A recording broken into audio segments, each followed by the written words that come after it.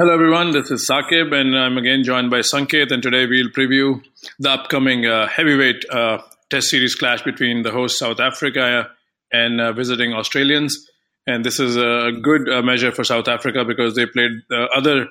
If there are like three top sides in Test cricket right now, India has to be one of them. And India was recently in South Africa; they just left the shores. So this is somewhat, a good time to be a South African fan because you have some quality Test cricket at home. Welcome, Sanket. Yeah, great back once again, Sakib. Thank you. So yeah, I'm sure you're excited because your team is already on the South African shores, and it's going to be a closely contested, eagerly awaited four test match series. And walk us through some of the personnel changes in Australia when they were here last time to play a Test series. I know Shane Watson is missing, and some other players were there on that touring party. So how does this Australian unit stack up to the unit that was here a few years ago? Yeah, quite a few changes actually, because the side that toured last time around, I think the biggest change perhaps is the pace attack. And the last time around we had Ryan Harris and Mitchell Johnson at the new ball, and they had an absolutely sensational series, especially Mitchell Johnson. Peter Siddle was first change bowler for the first couple of Test matches, and then we had James Pattinson coming in for the third Test. So this time around we have a completely revamped pace attack with Stark, Hazelwood, and Cummins. Obviously, this is also a fairly experienced attack, but this is the first time that Stark and Hazelwood will be playing in South Africa. Ironically, Cummins, who's the least experienced of the three in Test cricket in general, is the only one who's played a Test therefore. Nathan Lyon, obviously, on his third tour of South Africa, so he's pretty well accustomed to these conditions. And obviously, in the bat department, there's no Chris Rogers, who partnered David Warner last time around. So we have a new guy in Bancroft who had a tough time in the Ashes back home. So this is going to be a big test for him up against possibly the best pace attack in the world, apart from his own. And obviously Steve Smith is a much more accomplished player compared to last time around. He was batting at number 6 or number 5, and obviously this time around he's the linchpin of the batting lineup. There's no Michael Clarke, obviously the captain of the last tour, who played a critical innings in the win at Cape Town. So yeah, obviously I think the major, what I would say, the common factor connecting the two squads, and the guy who was probably the most influential in Australia's win last time around is the opening batsman. That's David Warner, who scored 543 runs, an average of 90 in 2014, and he's once again going to be extremely crucial to our chances in South Africa, taking on those big fast bowlers and setting the platform initially with his aggressive style of batsmanship. So yeah, really looking forward to the series. Yeah, before we take a deep dive into the main players or the main components who will be involved in this Test match battle, you mentioned Michael Clarke. So let's play a little bit of homage to the former Australian skipper. How do you measure his captaincy style in Test matches to what we have with Steve Smith? And is it too early for a comparison, or do we have enough body of work to compare the two leaders? I think you have enough body of work because it's been 3 years since Michael Clarke retired, and Steve Smith has been captaining the side for a fair amount of time. And obviously, I think they are pretty much chalk and cheese as personalities as well as leaders. Michael Clarke was your typical in-your-face Australian captain, was really aggressive all the time, really wanted to attack with his bowlers, also not shy of a word or two. Steve Smith is laid back. I think he's more calm, probably a bit more soft-spoken compared to some of the previous Australian captains. But I think the biggest change when it comes to mentality, I think is a little bit defensive. He's more in the MS Dhoni, Alistair Cook mold of captaincy, as in someone who waits for things to happen and rather than forcing the issue. He does have a decent Test record as a captain, primarily due to the quality of the bowlers that he possesses, especially back home. But away from home, and even when they faced South Africa at home in 2016, there have been occasions where his captaincy and the team has been found wanting. So yeah, this is going to be a tough challenge for Steve Smith because against England in the Ashes series back home, Smith clearly had a far superior bowling attack at his disposal. It was obvious that English didn't quite have the firepower to take 20 Australian wickets, and it was just a matter of time before Australia really choked them into submit. But this is a series where it's going to be two highly aggressive fast bowling attacks going at one another, and I think this is going to be a much more fast-paced series, whereas Ashes was more of an attritional battle. So I think you're going to need a lot more proactive thinking, and this is a series of very small margins. So I think the odd captaincy decision here or there could make a huge difference.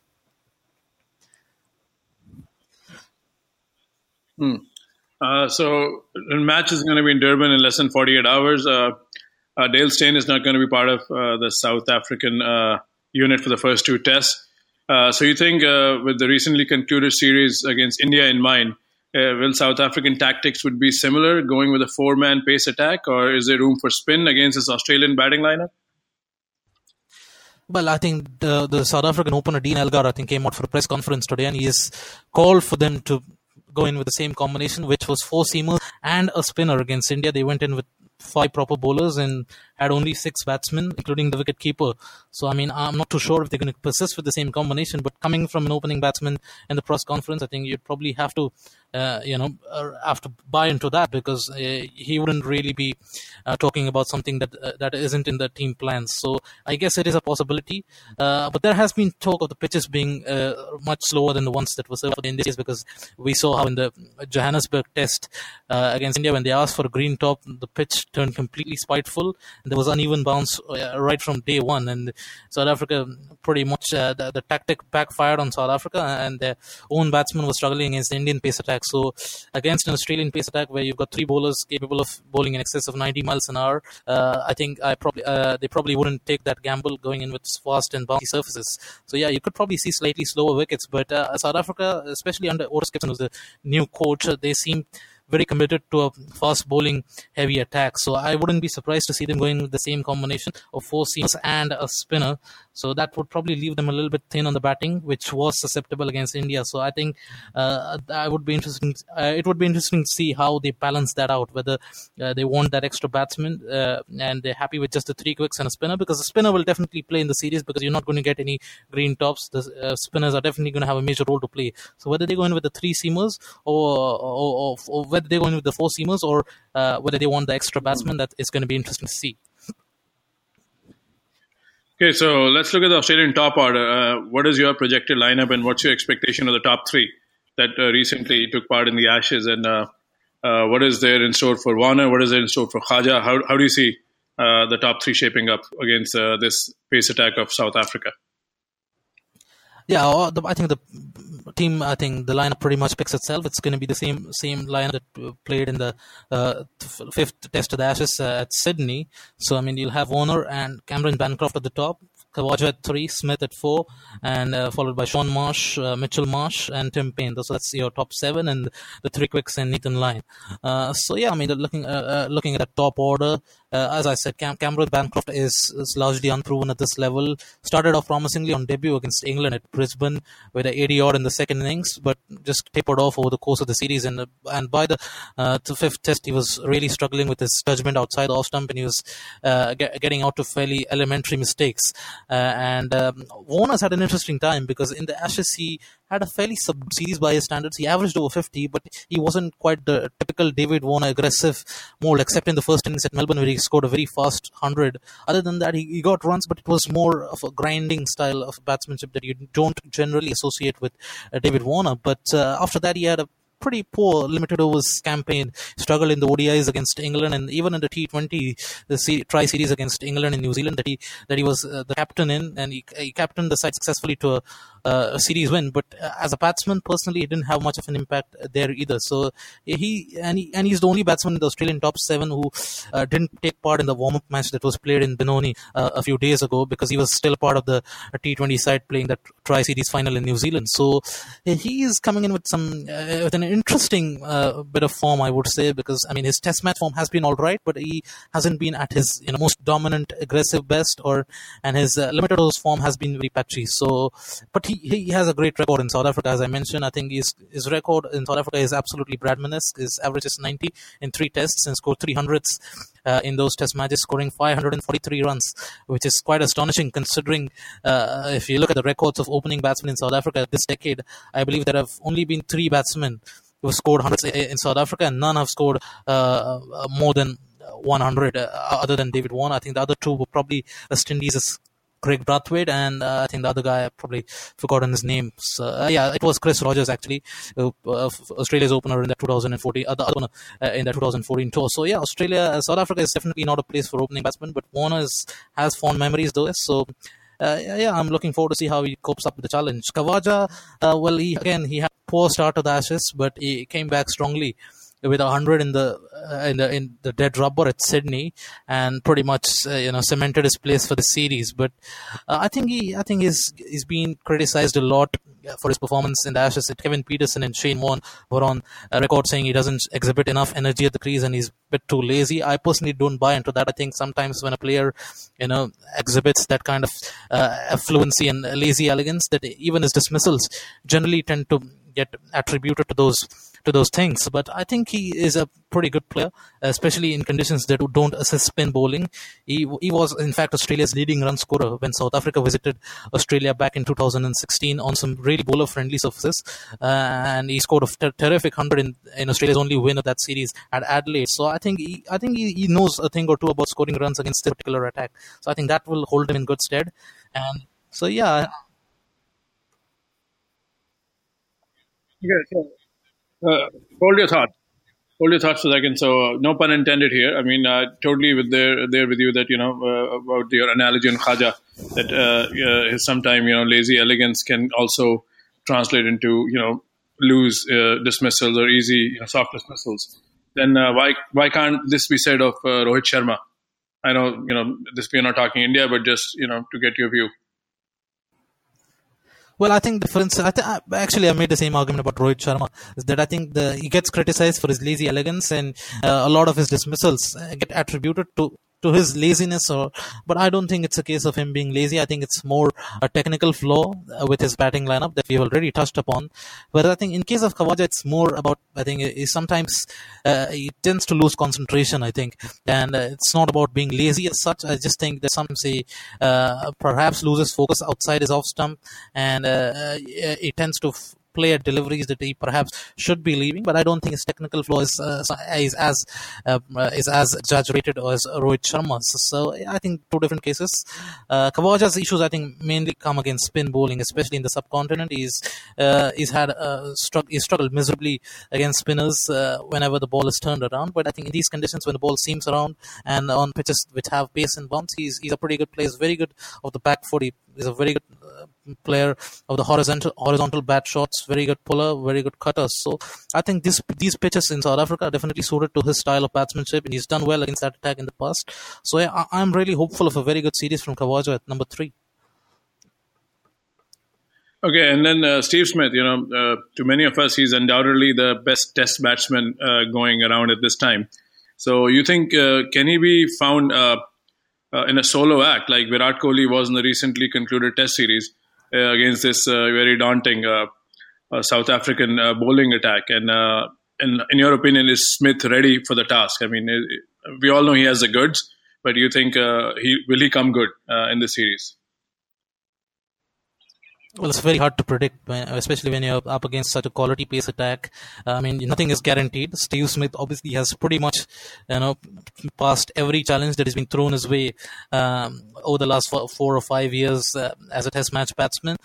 So obviously, he's someone who definitely has the ability to do well against this attack. Whether he will or not, I can't really predict that. But he averaged 70 when he played in South Africa last time around. He was batting at number 5 and 6, as I said. So this time around, he'll be batting higher up, taking a more central role in the batting lineup. And as you said, I mean, if the top order struggles, especially when you got Bancroft at the top, was inexperienced, and David Warner's in indifferent form, Khawaja, who I personally think will come good, but again, there are question marks over him as well. So if early wickets fall and he has to come in early with the ball moving around against this quality of pace attack, then obviously he's going to have his work cut out. Because, I mean, regardless of your reputation as a batsman, the record that you've got, each day is a different day, and there is hardly a bigger challenge in world cricket right now than facing that South African attack in South Africa. So yeah, obviously the big difference from facing England back home is going to be the extra pace, because England, while they had a fairly disciplined bowling attack and they actually bowled very well to a plan to Steve Smith, even tied him down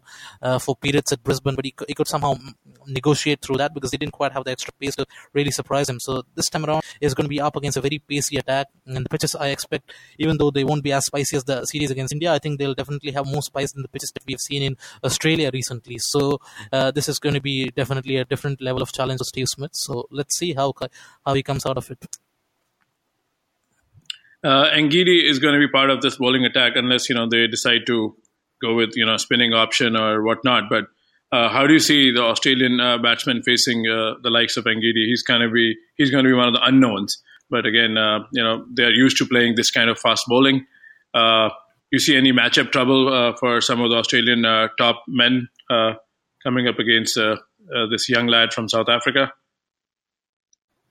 Yeah, it's interesting you point him out, because I think Ngidi is the type of bowler that Australian batsmen generally like to face. He's someone who's got that extra pace, especially when he gets into his rhythm.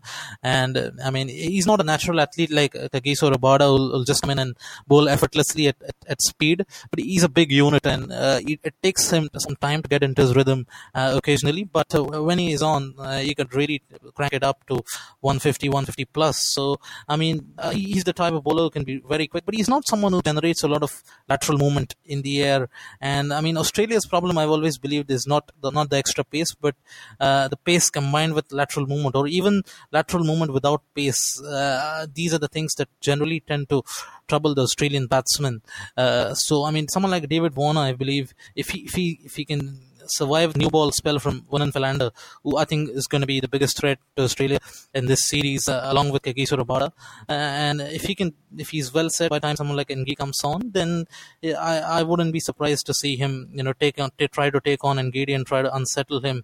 Even Khawaja is a fairly aggressive style of batsman. He could probably do that as well. Steve Smith, I expect him to play more of an anchor kind of role. I don't think he'll be taking on the bowlers the way Warner or Khawaja might. So yeah, I mean, Ngidi, this is going to be a tougher challenge for someone like Ngidi compared to the series against India, because against India, other than Virat Kohli and Ajinkya Rahane in the second innings at Johannesburg, he didn't really have anyone who could really come after him in the manner that someone like a David Warner could. So I think that is a contest that could be something really worth looking forward to.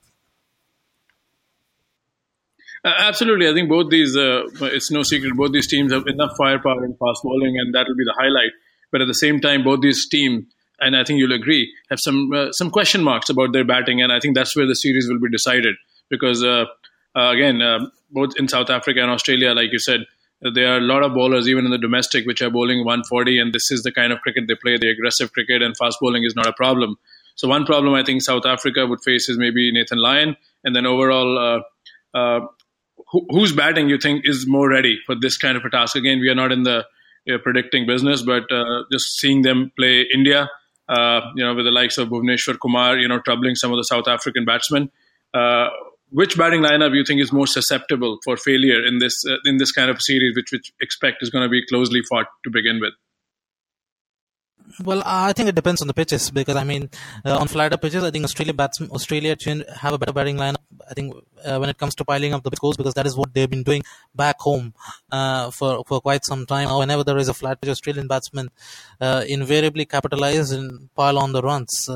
Whereas they tend to struggle when the ball moves around, like most teams do. But I think Australia probably struggle a little bit more than the likes of South Africa, because they don't play it as often. Whereas South Africa have been playing in tough conditions for the last couple of months against India. So I would say they are more battle hardened if the conditions are tough, which they are not expected to be. But again, we don't know what exactly will transpire on the field. So I mean, if you get pitches which are low scoring, then I think that will definitely benefit South Africa, because I think they are more battle hardened. Even though it was the Indian pace attack, but India have a very good pace attack these days. So whilst might not be in the same class as the Australian attack, but they still were challenged, and even though they had their struggles, they still came out of it pretty well, having won the series. So I mean, you can't argue with that. But Australia faced a largely medium-paced attack on some really flat surfaces back home, and they're suddenly going to be up against these 90 miles per hour bowlers on pitches that are likely to be at least more quicker or more seam friendly than the ones that they faced back home. So I think it's going to be a bigger challenge for Australian batsmen to adapt from those flat pitches in Australia to the ones in South Africa, even though they might not be as seam friendly as the ones served up for the India series. But I still think there'll be a big challenge for the Australian batsmen. So I would say South Africa are probably the more battle hardened side coming in. But I would say Australia are more likely to capitalize on flat pitches. So I guess it depends on the conditions. And obviously the toss is going to play a crucial role as well. If the pitch is flat, then you obviously want to bat first and pile on the runs and take wickets through scoreboard pressure. Because the last time these two sides met in South Africa, all the three tests were won by the side batting first, and the pitches were on the flatter side. So I guess if the pitches are somewhat similar, then the toss is going to play a very crucial role. Okay, so let's wrap this up and by doing some generic questioning here, just for fun. At the end of the series, who's going to have more runs in the bag, AB de Villiers or Steve Smith? I know this is the fun part now. I'm going for AB de Villiers. I just think, because Steve Smith has been playing a lot on flatter surfaces and is suddenly going to be up against a difficult bowling attack, and he's probably due a bad series. He's been scoring runs continuously for a while now. So yeah, I'm generally a very pessimistic fan, as you know. So I'm just going to go for AB de Villiers here, but it wouldn't be surprising to see Steve Smith do well as well. But yeah, AB de Villiers. And who's going to have most wickets in the bag? Rabada, Cummins, or someone else? I'm going for Josh Hazlewood for Australia and Rabada for South Africa. I think Hazlewood is probably the best equipped Australian bowler to utilize these conditions, because he has that height, he bowls the right length for these conditions, and even if there is a little bit of a hint of seam movement around, he's the perfect bowler to utilize those conditions. Cummins can obviously do well as well, but I think he'll be bowling first change, so he probably won't have the same impact on the game as Hazlewood bowling with the new ball might. Rabada for South Africa is the obvious choice, because Philander could be lethal if the conditions are seam friendly, but on the slightly flatter pitches, I think Rabada is in a different class. He's got the pace and he's got the movement through the air. Unlike someone like Ngidi, I think is more reliant on pace, Rabada has got the pace as well as the movement in the air. So Rabada is the easy choice for the South African team. All right, last question before we end this podcast. Any tribute to the recent announcement of Morne Morkel, who's going to be retiring at the end of the series? What's your take on that? Yeah, slightly disappointing to see. Obviously it was his choice and he wants to devote more time to his family and all. I'm a little bit surprised as well, because he had initially talked about retiring after the 2019 World Cup. I remember after the 2015 World Cup semi-final, Morne Morkel and AB de Villiers were crying after really gut-wrenching defeat against the Kiwis at Eden Park in Auckland, and I was just kind of hoping that he would get a shot at redemption in 2019, not necessarily winning it, because obviously I'm going to be supporting Australia, but it would have been nice to see him get another chance after that really heartbreaking defeat, but it's not to be. He's retiring. I think he's a terrific bowler, obviously, and is 6 short of 300 test wickets, so I'm hoping he will complete that landmark in the seas. Hopefully not too many more than that, because obviously want Australia to win the series, but I hope he has a good series from a personal viewpoint, and hopefully whatever cricket he decides to play, whether it's T20 cricket, franchise cricket, or county cricket as a callback, hopefully he can have some success going forward, because he's still fairly young and he still could offer a lot to cricket outside the international game. So yeah, wishing him all the best for his future ventures. Yeah, agreed. And hopefully, as you said, shot at redemption. Hopefully, AB de Villiers and Dale Steyn, make that World Cup squad one more time to have a go at that, elusive title that keeps missing, South African cricket. So anyway, that was brilliant again, Sanket. It's always fun and pleasure. Your insights are very valued. I'm sure people enjoy. So let's talk again after the conclusion of the first test, and let's take stock on some of the predictions that you've made here.